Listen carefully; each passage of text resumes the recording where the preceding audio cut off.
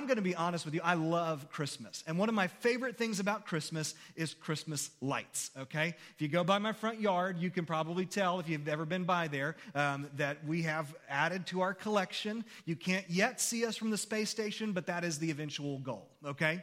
Now, the weird thing is I've always been weird about lights. Like literally, and this is not an exaggeration, almost every Christmas I get a flashlight or a headlamp or something from my family. Like it's almost every Christmas for my entire life. Now, part of that probably goes back to the fact that my first distinct memory of a nightmare was that there was, my parents had woods up behind their house, and there was a giant, like 30-foot owl that came out of the woods and reached into my bedroom window and grabbed me. That was my first memory of a nightmare, okay? So probably it started there, may have started before, but ever since then I've been a little bit afraid of the dark. And Rebecca was down here the other day and can attest to you just how creepy this building is in the dark. If you've never been in a church building when it's alone and it's dark, it's very easy to get yourself spooked. I'm bad about, like, if I'm in a big empty parking lot. There was a parking lot near my dorm at Liberty that at night, when it's like foggy and misty and there's just you barely see those islands of light from the street lights there in the parking lot, I'm bad about getting my mind worked up about what's beyond the edges, about what's unknown and getting unnerved. And I, walk a little quicker to my car, Of course, I'm totally grown out of that. That's... But this theme of light and darkness is something that plays out all over our society, all over our world. It's something that goes throughout history. In fact, there's a lot of speculation about why we celebrate Christmas when we do. We know that December 25th has very little likelihood that actually was the day that Jesus was born. But one of the reasons why December 25th is actually celebrated as Jesus' birthday, or the day we celebrate his birth, is because that's the first day after the solstice that you can start to notice more light. If you know, the winter solstice is the darkest day of the year. It's the shortest day of the year as far as daylight's concerned. And so by the 25th, you start getting a little bit more light and it starts to be noticeable. So some have said that that's why early Christians started celebrating Jesus' birth around this time, because it was the time when we started to see the light coming back. Now, like I said, that picture of light and dark comes into a lot of our stories. One of the stories that does this a lot is, the idea of Star Wars, right? I've got my Baby Yoda mask from The Mandalorian. But if you remember the original I'm not going to say the actual name because some of you guys aren't caught up. They did finally name this baby this season, so I'm not going to do that because it might be a spoiler, all right? However, if you've ever watched the original Star Wars, go back to late 70s, and watch the other one. What was that first one called? It was Episode 4, Star Wars, A New Hope. Now, if you remember the soul story with Star Wars is you've got these folks who are these Jedi who have these special powers, and they're having to fight against the temptation to go to the dark side, right? So you see this battle of light and dark that plays out. In fact, from the very opening scene of Star Wars A New Hope, you remember, you're introduced to this big, dark, scary character, Darth Vader, who we find out later is one of these Jedi who's gone to the dark side. And if you remember, you see Princess Leia as she is recording a message that's played back later. Do you remember what the last line of that message was? She was talking to one Obi-Wan Kenobi, and she said, "Help us, Obi-Wan Kenobi. You are our only hope. You're our only hope." We've got at least one Star Wars nerd with us today. I'm glad for it, Tim, because Jason's not here, so I'm sorry if you're watching online, Jason. I tried, but you weren't here, man. So this morning, though, as we look at this idea of hope and the light and the dark, here's what I want you to see out of all of these things. As we talk about the hope for 2021, we're not hoping in a Jedi to come and rescue us. And we're also not hoping in an emotion or a feeling or some kind of wishy-washy, ethereal. Our only hope is in a person. Now, we're going to see that in John chapter 1 this morning. So go ahead and open your Bibles up to John chapter 1 if you haven't seen it. Now, like I said, hope is an interesting word in 2020 because so many of us are hoping that 2021 is going to be better. Whether it's that we're hoping that the vaccine is going to finally bring an end to the pandemic or that the political changes will improve our situation in some way. Well, there's so many of us who are just hoping. Some of us just kind of have this blind hope that we're just wishing 2021 is going to be better than 2020. Can I, as your pastor, lovingly, gently try to tell you something this morning? we actually have no guarantee that 2021 is going to be any better than 2020. Okay? We have no guarantee that the pandemic's going to disappear or that this is going to happen or these kind of things. And we have no guarantee. There may be something even worse than 2020 around the corner in 2021. Now, I know all of you are so glad that you tuned in or that you came this morning so I could encourage you so greatly. But it's sobering to think about. If we are looking to a political change or a vaccine or anything like that for hope for next year, I'm afraid that we may be disappointed. So this morning, then, I want us to start looking at this issue of hope. And instead of us cultivating this wishy-washy, I hope it gets better next year, this feeling that we describe as hope, like we hope it doesn't snow much this winter, I want to give you a rock-solid hope this morning that cannot be taken away, that nothing can erode or destroy. And we're going to see that in John chapter 1. Now, this may not be your usual Christmas passage. We'll be in Luke 2 next week, so we'll be looking at the regular, kind of more traditional Charlie Brown Christmas story. But as we're looking at this morning, I want you to see this clear reality that hope is not an emotion, it's a person. Whether we feel like it or not, when we talk about hope, we're not talking about wishing that things would get better or feeling and hoping in that kind of way. I'm not trying to be a motivational speaker today, by the way. It's not my job to hype you up and send you out. It's my job to help you to anchor your soul, anchor your being, anchor everything you are in what is true hope. We're talking about looking to the future with confidence that's based not on an outcome of a circumstance, but on the unchanging character of a very incredible person. And this is the one who all Christmas is about. He's the one whose birth we celebrate, and he's the one who is a source of our hope as we look at the days ahead of us. Read this passage with me. Now, if you're not familiar with this passage, before we get started, there's some poetic language in here. John's using figures of speech. He's using different things like that. So as we look through this, we're going to take some time to explain it, but read it with me because it's beautiful as we go through it. John chapter 1, starting in verse 1. In the beginning was the Word, and the Word was with God, and the Word was God. He was with God in the beginning. All things were created through him, and apart from him, not one thing was created that has been created. In him was life, and that life was the light of men. That light shines in the darkness, and yet the darkness did not overcome it. Verse 6, there was a man sent from God whose name was John. He came as a witness to testify about the light, so that all might believe through him. He was not the light, but he came to testify about the light.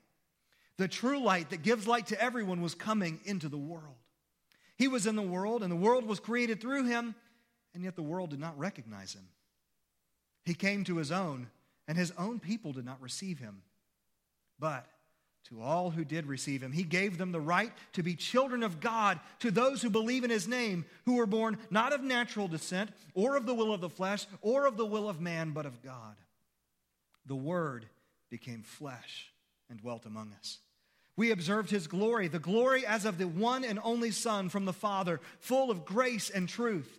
John testified concerning him and exclaimed, this was the one of whom I said, the one coming after me ranks ahead of me because he existed before me. Indeed, we have all received grace upon grace from his fullness. For the law was given through Moses. Grace and truth came through Jesus Christ. No one has ever seen God. The one and only Son who is himself God and is at the Father's side, he has revealed him. Now that's a lot, and there's a whole lot in this passage. So let's take some time to dive in and try to look at this. The first thing I want to do is, we're saying that hope is not an emotion, it's a person, is let's look at the person of our hope.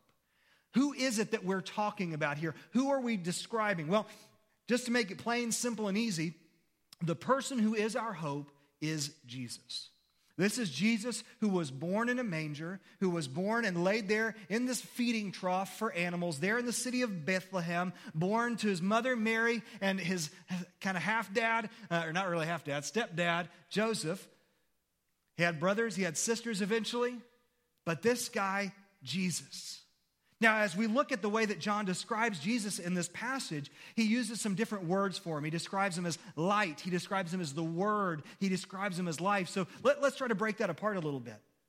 When he's starting at this, it's highlighting parts of the nature of that baby in the manger that we celebrate. Verses 1 and 2 talk about him as the Word. Look at it again. In the beginning was the Word, and the Word was with God, and the Word was God. By the way, this is one of the things that sets true Christianity apart from all of the other cults, all of the other religions. This is why we say that those who are Jehovah's Witnesses, those who are Mormon, anybody who doesn't believe in this very verse is not truly a Christian, because the Bible clearly teaches us that Jesus is God. Okay? Mormons and Jehovah's Witnesses both teach differently than that. They look at this passage differently. They're wrong. Just going to say it. I don't usually get that direct, but let's just say they're wrong, okay? Now, from the beginning of this, we see that from the very beginning, we're looking at some incredible truths. First, we see that Jesus existed in the beginning. Now, there's an interesting thing happening in the Greek here that you don't see in English. In the Greek, he doesn't add the word "the" there. It just says "in beginning." Well, why didn't he use the word "the"? Well, because what John's referring to is the very beginning of time, space, matter, and everything but God. So this is a beginning that's unlike any other beginning. It's kind of like how we don't typically say, I know some of you guys are a little more country, and you might say, I'm going to the Walmart. You don't have to say I'm going to the Walmart. You just say I'm going to Walmart, which, by the way, heads up, if you haven't seen it yet, they closed down the pharmacy doors. You got to go in through the grocery side, okay? Just save you the walk, all right? As you're going through this, you don't have to say the Walmart, because when you say I'm going to Walmart, everybody knows it's the one on North Franklin. You're going to that Walmart, right? So in the same kind of way, when John says in beginning was the Word, he's saying in the very beginning, the one that doesn't even have to be defined, it's because it's the one when everything else was defined. In the beginning was the Word. He existed before everything else did, from the very beginning when time, space, matter, and everything but God came into existence. Jesus is not a created being, and he is not less than God the Father. Jesus is eternally God. That's what we see clearly in that passage. The Word was with God. The Word was God. So the baby that we're celebrating, the little pink squishy baby that cried, was the eternally coexistent God who was there from the very beginning of time. Can you imagine that? Let this sink in as we're thinking about trying to figure out where do we hang our hope for the next year. Think about the fact that there was this baby that was born that was God in the flesh, the eternal God sitting right there, needing to eat, needing his diaper changed. Isn't that incredible? We find out something else interesting by reading verse 3. All things were created through him, and apart from him, not one thing was created that has been created. See, although the Father was the one who initiated the idea of creation, Jesus was the actual agent of creation. Jesus was the member of the Godhead who created the world. Everything was created through him. Not a single thing has been created apart from him. By the way, if you're ever talking to a Jehovah's Witness about the deity of Christ, this is the verse you go to. Don't go to verse 1, go to verse 3. Because it says literally everything that's been created was made by Jesus. Okay? So here he's not just the God who existed at the beginning, he's the God who made everything. Colossians chapter 1 says this, "For everything was created by him in heaven and on earth, the visible and the invisible, whether thrones or dominions or rulers or authorities, all things have been created through him and for him." Jesus was the agent of creation. He's the one who actually did the creating. Now, the deists of the 18th century and some today still believe that what God did was he created things and then he just kind of stepped back from it all and let it all just sort of run its course. It's the idea of the watchmaker who wound the watch and then he took his hands off and just let the watch run down. Some have looked at creation and said that's what God did, that he must have just made everything and then stepped back and he doesn't intervene in the affairs of man. Look again. Verse 4, "In him was life. That life was the light of men. That light shines in the darkness, yet the darkness did not overcome it." What we see from this is that the light and life and the Word did not just stop and take his hands off and say, "All right, I made it, you're on your own." But rather, he is the source of life. He's the sustainer of life. He's the light who comes into the world. Now, by the way, that idea of him being the light, we've seen that he's the Word, he's the source of life. But he's also the light. Well, again, we've talked about that some, but what does that even mean? All right? Some of us have grown up in church, and we've always heard about Jesus being the light of the world and stuff, so you've never actually stopped to think about what that actually means. Well, here's how one commentator put it. Light is commonly used in the Bible as an emblem of God. Darkness is commonly used to denote death, ignorance, sin, and separation from God. Isaiah described the coming of salvation as the people living in darkness seeing a great light. Okay? So what's happening here is Jesus is the light of the world, saying that he shines the nature of God into our fallen world. And we're going to look at something a little bit more in just a little bit, but that's what Jesus is doing, is he's coming and bringing the light back to the world. You see, there's something that John doesn't really highlight here when he says that the light, the source of life, the Word created the world, but then verse 5 starts talking about darkness. Where did the darkness come from? You remember that after God created the world, there was a man and a woman named Adam and Eve. God gave them one rule of what they were supposed to do, and what did they do? Broke the rule, right? They did the one thing God told them not to do, which is such a human thing, right?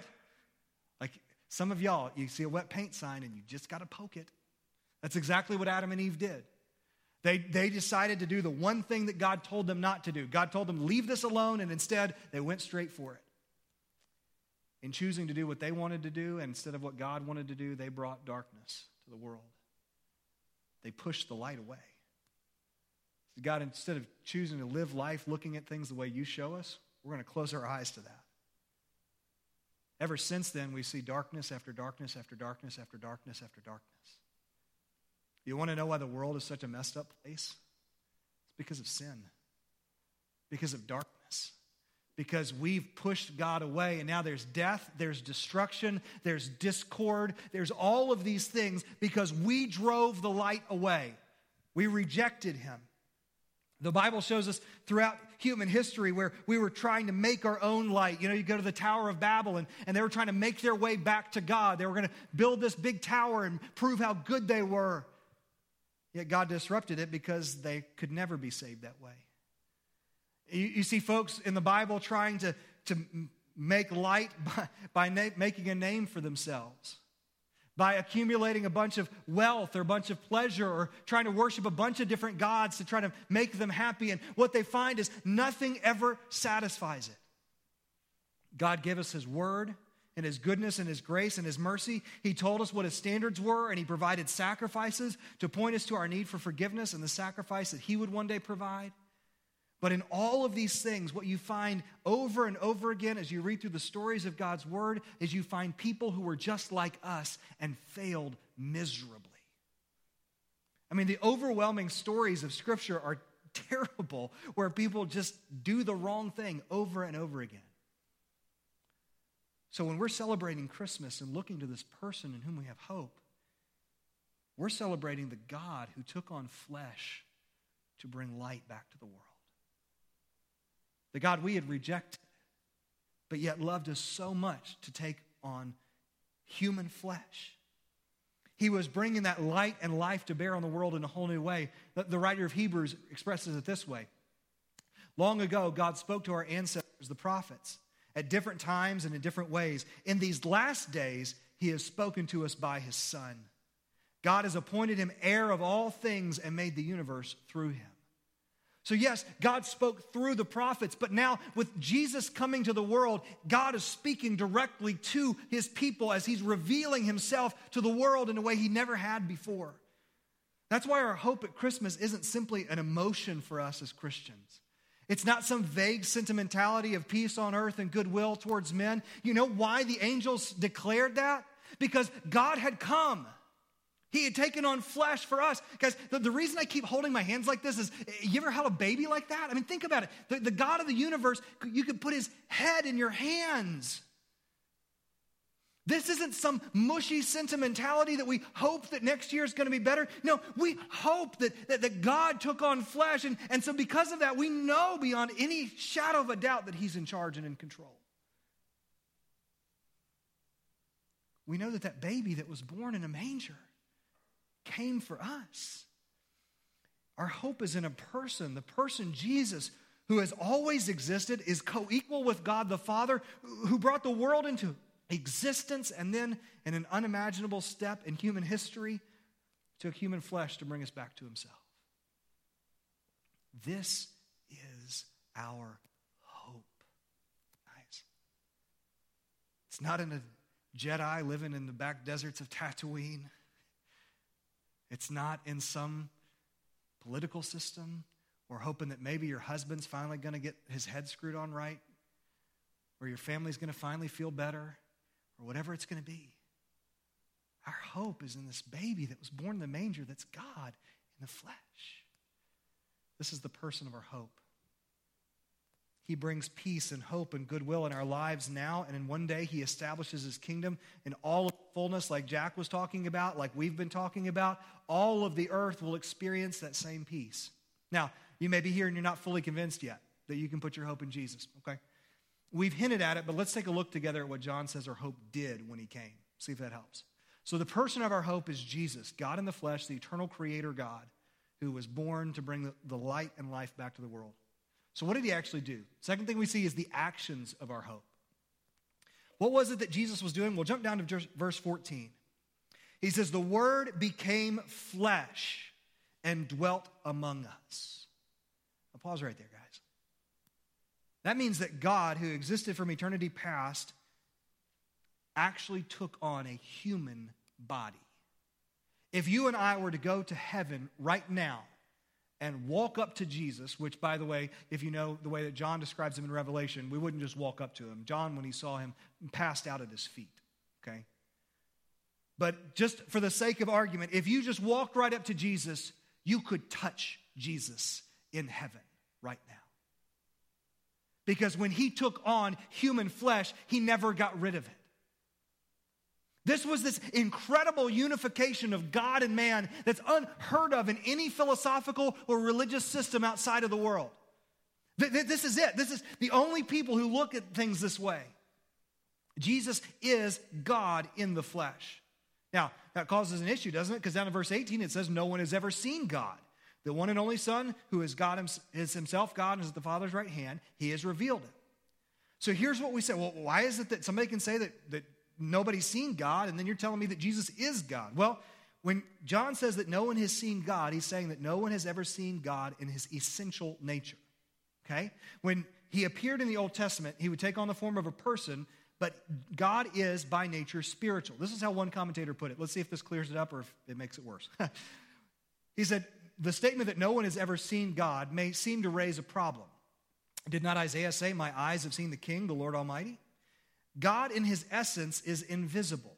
He is one whom no one has seen or can see. But John 1:18 means no one has ever seen God's essential nature. God may be seen in a theophany or anthropomorphism, but his inner essence or nature is disclosed only in Jesus. So nobody's been able to look directly on God himself. But when Jesus came, he showed us what God looked like. He showed us God's essence. Now, that doesn't mean that, as some have narrowed it down and said, well, then that means only the things we see Jesus do is what God would do. No, God's been working throughout human history, and so all the things we see in the Old Testament, the things we see in the remainder of the New Testament, God was working and doing those things and revealed parts of himself through that. But in Jesus, he revealed himself in a unique way. Now, what did he do? Well, go back to verse 14. It said that he revealed because we've observed his glory, the glory as of the one and only Son from the Father, full of grace and truth. Now let's look at those three words real quick. Glory, grace, and truth, because those are essential for us to understand why we can put our hope in Jesus. First is the word glory, okay? Now this is a weird word because nowhere do we use it outside of church settings, right? We don't talk about glorious sunrises hardly anymore, things like that. But when we talk about glory, it can be a tricky term to define. One author describes it this way. He says this, literally, the Hebrew word translated glory means weight, and the Greek word means praise. So the concept that both are heading toward is that God is the one who is massive, great, ponderous, and magnificent. Ponderous is a big word, isn't it? It's kind of what we're getting at with glory. God is this big, massive thing. In addition, throughout the Old and New Testament, the glory of God is connected to his presence with his people. Whenever God's glory shows up, it's always in his presence with people. They remember when Solomon prayed to dedicate the temple, God's glory descended on the temple and they couldn't go in to minister because God's glory was there. So when we talk about Jesus coming and revealing God's glory, he's revealing that essential part of God that makes God God. The part that makes him so majestic, so huge, so amazing, so ponderous, so magnificent, so great. The thing that language is difficult to find to describe, Jesus came to reveal the glory of God to us. How did he do that? Well, he did that through teaching us who God was. But he also did that through demonstrating the power of God on earth. Think about all the times that Jesus healed people who had been blind or who had been lame since they were born, or folks who had died. He raised from the dead or calmed storms simply by speaking them into existence. By the way, why could Jesus calm a storm by saying, hey, peace, be still? Well, if he could say, hey, let there be light, he could say, hey, let that chill out for a minute, right? He's the very God who spoke these things into existence and created. So, of course, he has the power to say, peace, be still. So as Jesus went around doing all these things, he demonstrated that our God is a glorious, powerful, majestic God. In case you're wondering, by the way, the disciples in the book of Acts, some of the apostles, as they went out and they were ministering, there were times where they did things like what Jesus did, like healing somebody, and people thought they were gods. They immediately, there's one story where Paul was ministering and they healed somebody, and the priest actually comes out from the temple of Zeus thinking that this is Zeus and Hermes. Like they're getting ready to sacrifice a cow to them because they think their God's taking on flesh. But Jesus really was. He was demonstrating the glory of God. That's pretty awesome to think about. When you read through the Gospels and you see him performing miracles, he's showing his power over nature, over illness, over demons, and ultimately over death. And God alone can do these things. So that baby that was laid in a feeding trough, like, you guys, we use that word manger all the time because that's the word the King James used. It made a lot more sense to them. But for us, that's this little wood thing that you put straw in. It's a feeding trough, okay? The picture in your head is actually, by the way, it may have even been just kind of an indentation in the floor at one end of somebody's house. That's where they'd put the straw. The animals were on a lower level. The house was up on a higher level. So the animals would come up and they'd eat out of this. They put Jesus in a feeding trough. Some of y'all have never been on a farm, so you don't know what that looks like. But it's gross, all right? That's where they put this baby who was demonstrating to us the glory of God. He was interjecting the light of God into the darkness by showing who God really is instead of our distorted picture of him. Not only did he show us God's glory, he also showed us God's grace. He demonstrated God's grace. Grace is the idea of God giving us what we don't deserve. All right, look down at verse 17. It says that the law was given through Moses, grace and truth came through Jesus Christ. Remember that when God gave the law to Moses, it was a list of requirements and regulations. There were feasts to observe, there were sacrifices to make, there were practices to avoid, things to do, things to not do. You could think that from that knowing what's right and wrong would equip you to be the best person you could be. I mean, God flat out laid out for you everything you were supposed to do, everything you were not supposed to do, and what you were supposed to do when you got it wrong. But what do we find over and over and over and over again? They couldn't do it, right? When you look throughout the story of the Old Testament, you see God showed them exactly what to do. He told them what to do. He gave them patience while he let them try to figure out if they were going to figure out what to do. And every single time they failed. So what happened? Well, when Jesus came, he demonstrated the grace of God. See, as important as education is in teaching us what's right and what's wrong, it cannot overcome the human heart. That's why God didn't stop at the law. Paul tells us that the law was like a school teacher, and its purpose was to point us to Christ, to show us that here's God's standard, and you and I will never match that. You and I can never achieve the standard that God set. And so that's why when Jesus came, he demonstrated that God's goodness and grace was such that he would love you so much that he would die in your place, that he would take the punishment for your sin. So he demonstrated to us the grace of God, God giving us his riches at Christ's expense. That's why Jesus was coming. He comes in with this beautiful truth called grace to give us what we don't deserve. He knew we couldn't keep the law, so Jesus showed us grace by dying in our place to forgive our sins and to offer us his righteousness in its stead. That's the one our hope is in, guys. That's the source of our hope. This baby who was born eventually to die for us. To demonstrate God's glory and to demonstrate God's grace. He also came, by the way, in truth. It says in truth. Now, as Jesus went through his life and ministry, he never told a lie. He never colored the truth.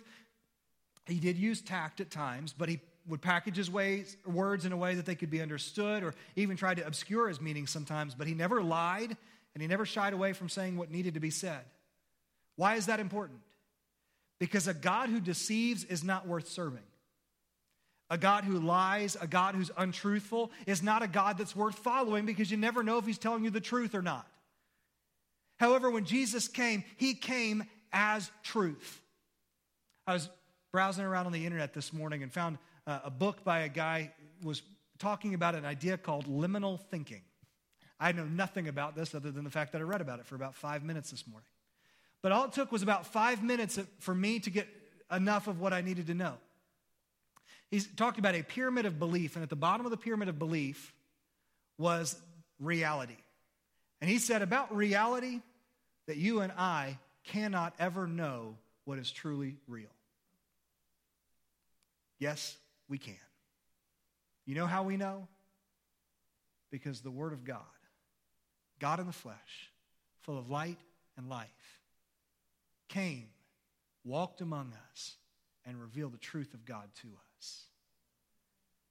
Guys, the world around us does not believe that absolute truth is a thing. There's always a thought that you just don't understand, or you're looking at different parts of the elephant, if you know that analogy. That's not true.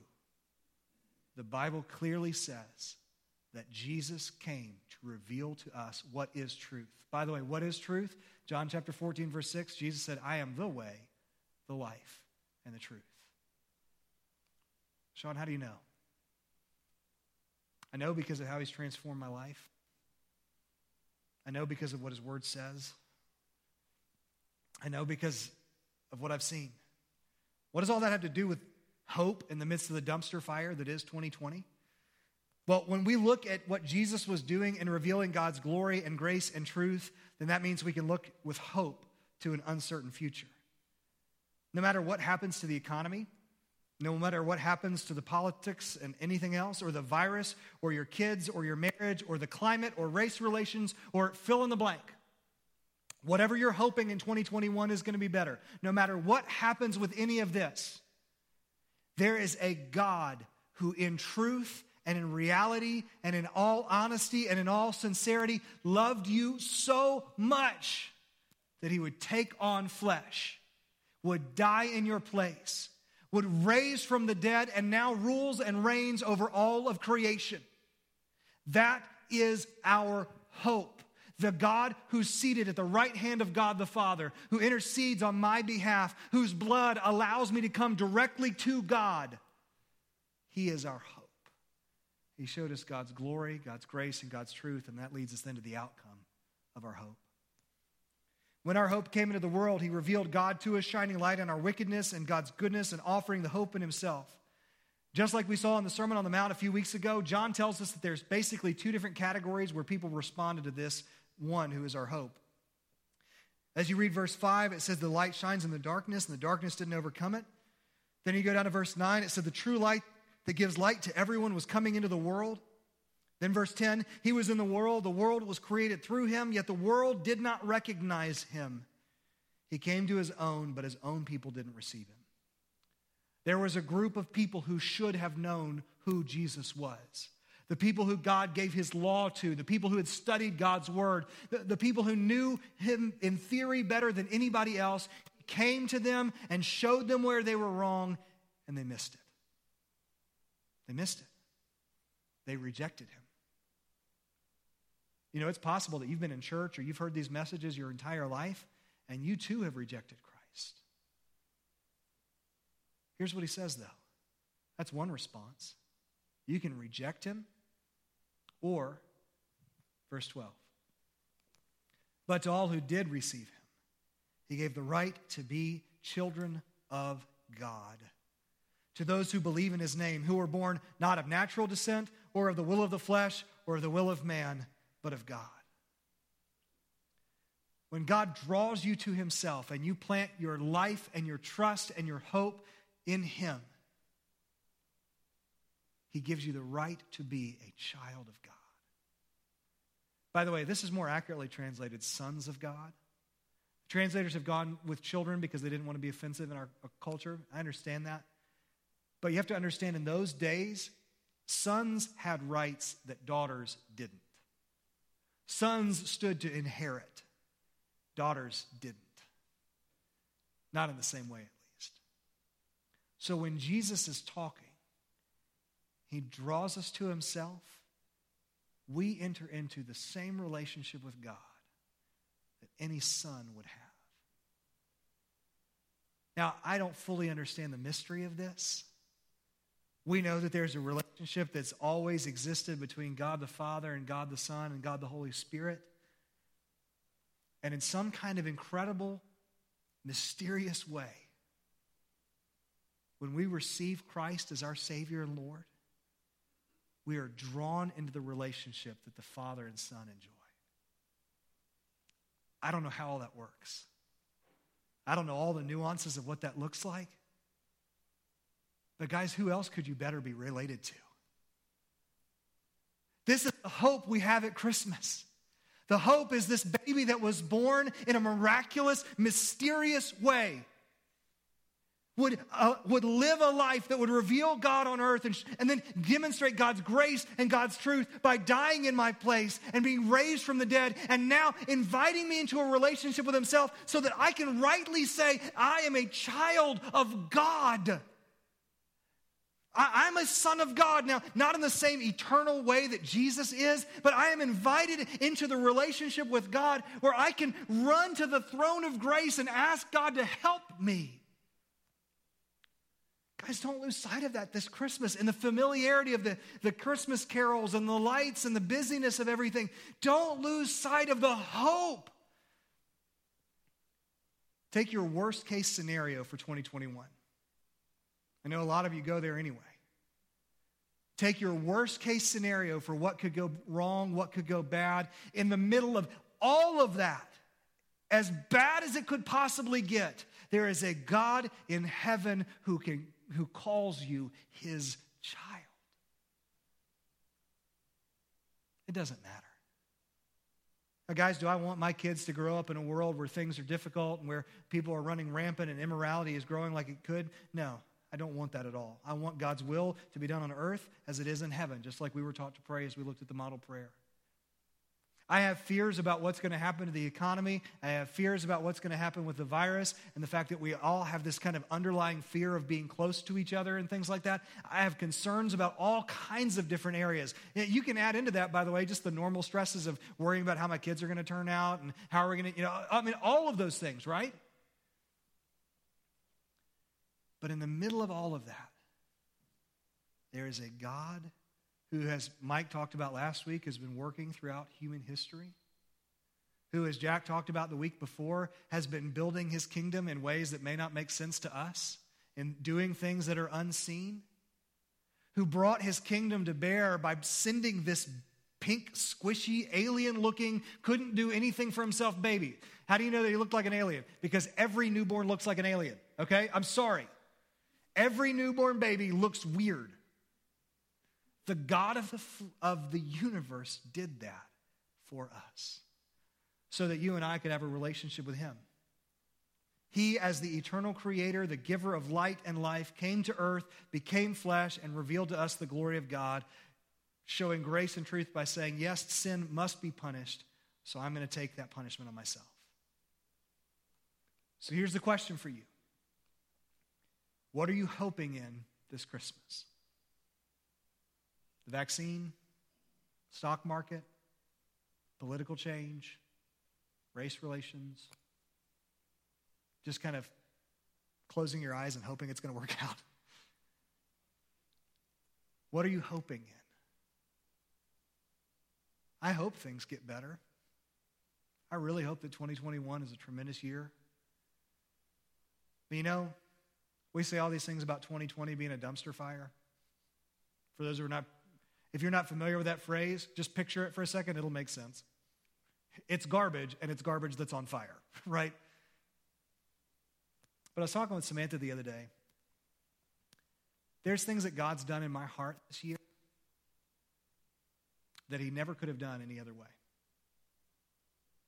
There's ways that God's grown me. There's ways I've seen his faithfulness. 2020 has been a dumpster fire.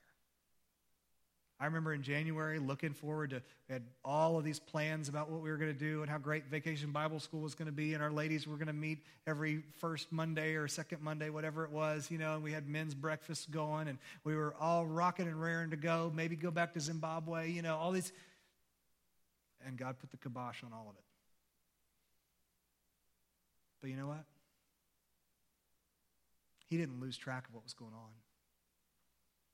So as we look to the coming year, as we look at Christmas, the hope we have for Christmas is not an emotion. It's not a feeling. It's in a person. Bow your heads with me. Close your eyes.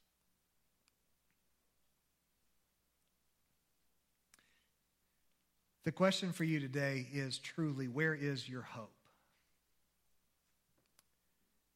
If you're here this morning and you're listening, has there been that time in your life where you have believed in the one that God sent for eternal life? Have you placed your trust in Jesus as your Savior and Lord? If not, then you can do that this morning. All you got to do is wherever you are, whether you're watching online, whether you're here in person with us, say, Jesus, I've never truly trusted in you. I want to give my life to your control. If, however, you're here or you're watching online and you know you've made that decision to trust Jesus as your Savior and Lord, my question for you is, have you lost sight of the one who is your hope? Take just a moment where you are and say, God, I need you to be my source of hope and of life. I need you to be my source of joy. Would you just today put down your anchor again and say, God, I'm trusting in you and you alone. Thank him for what he's done, for how he's revealed himself in grace and glory and truth.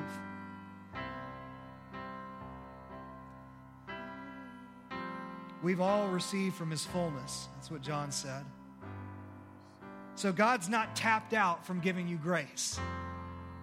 He has a fullness that can give above and over and over and over and over again. So maybe you've gotten away from him. Maybe you've been doubting. Would you just solidify that again today? Asking him to be your only hope.